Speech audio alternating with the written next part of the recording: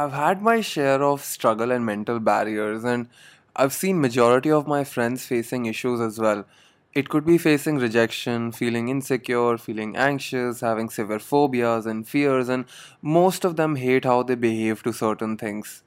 In short, people are not comfortable with their own thoughts. They're not feeling well with the kind of stuff that comes out of their head.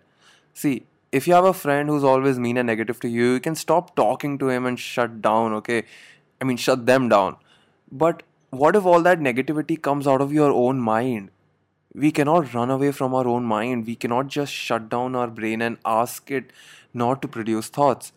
I realized this last year that one of the most important things we can learn is to be comfortable with our own mind and the thoughts it produces. So, I'll be sharing some of the techniques that have helped me feel comfortable within my own headspace, without too much of exertion or without too much of trouble. Using these mental models, I was able to feel more happy and more peaceful. So, without wasting any further time, let's get right into it. This is Ansh Mehra, and you are listening to episode 21 of Take It Easy.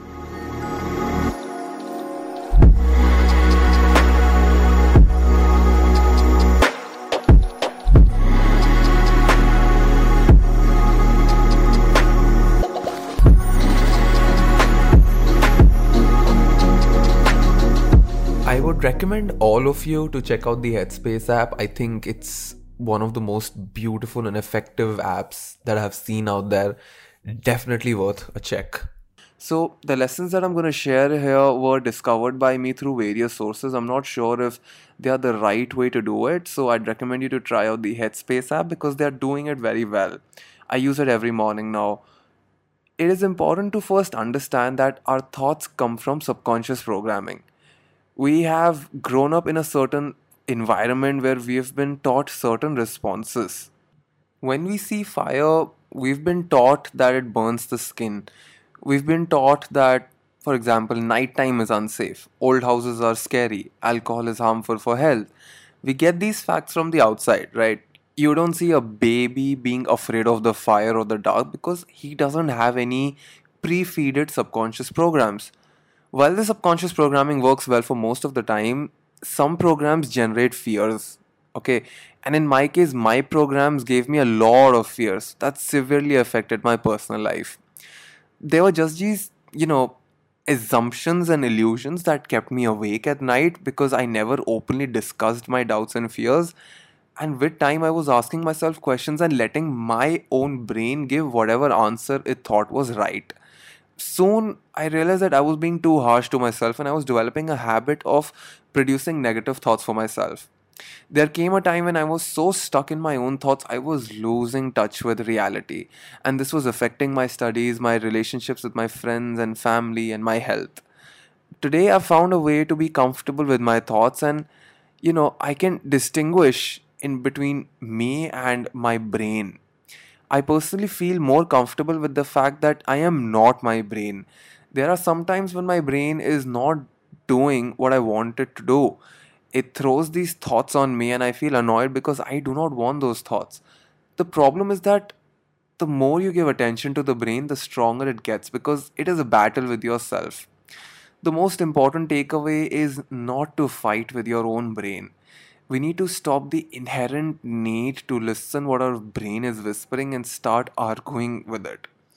You get a negative thought, okay, cool, stop right there and let it slip away. Don't question it. Don't argue with your brain saying, why would you say that, brain? No, just let it slip away. Your brain is going to float that negative thought in your head for some while, and if you understand how to let it go, it'll soon become powerless and go away. Your thoughts have power only if you give them enough attention. It is completely natural to get unwanted thoughts, okay? But you need to sit back and let them float away.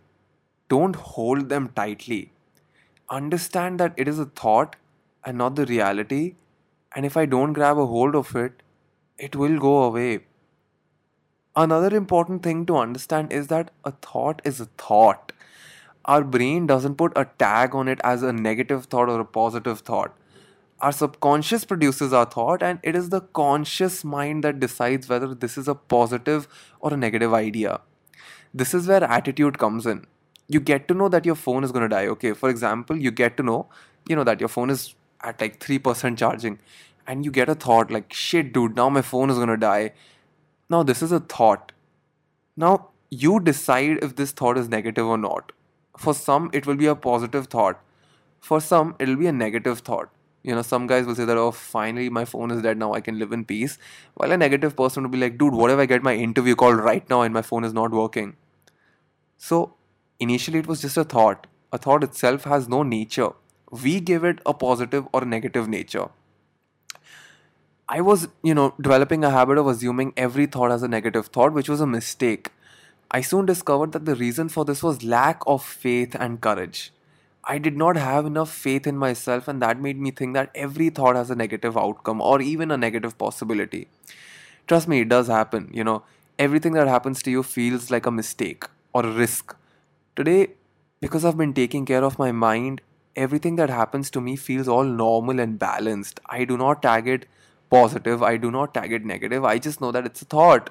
My initial reaction to it might be negative, but I realize that, dude, it's just an idea and you don't need to give it too much of attention. I need to focus on what is happening right now in front of me. We need to learn how to get rid of tagging all our thoughts as negative. Have enough faith and courage to fight and do the right thing, and you'll never tag any idea as negative.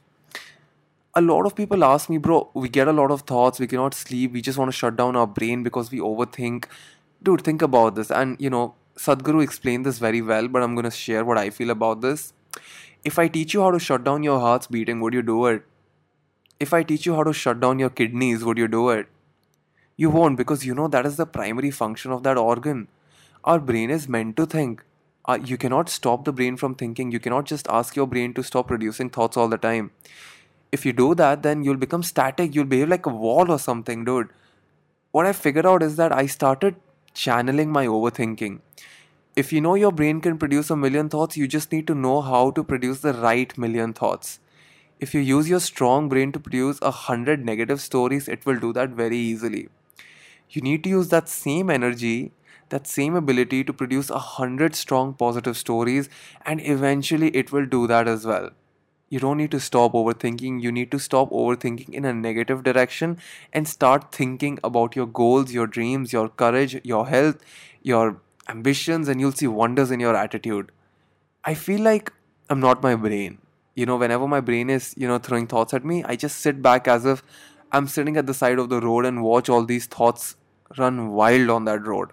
I then sit and wait, and I wait till the traffic is over, and when it's done, I come back and I sit in the thought that I feel comfortable with. And it's a very difficult, trait. I still lose track.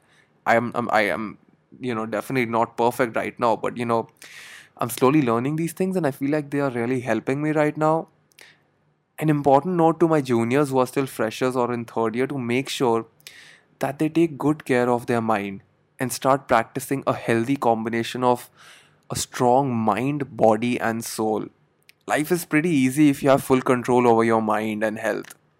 While it is important to learn, score marks, and earn money, nothing is worth it if you have no control over your own thoughts and body. Students who are in fourth year would pay anything to come back to their third year. Students who are in their third year would pay anything back to, being freshers. Our parents who are 40 years old would pay anything to be where we are. No amount of money could ever buy even a single day of good health or even a single second of time. Be grateful for what you have and take good care of yourself, and appreciate and respect everyone who's around you. I'm about to end this right here. Just wanted to say that my intentions are positive and I do not mean to offend anyone. And obviously I recommend you guys to take your own path, take care of yourself, and choose whatever seems right to you, because I am sharing what worked for me. It is not necessary that it will work for everyone. If you still think that I've said something offensive or something which is not appropriate, you can message me on Instagram on @Anshmehra, or you can email me on mrbharatmehra@gmail.com. So yeah, that's about it. And hope to come back soon. I have a lot of episodes left, so let's hope that this goes well. So that's about it. This was Ansh Mehra, and you were listening to episode 21 of Take It Easy.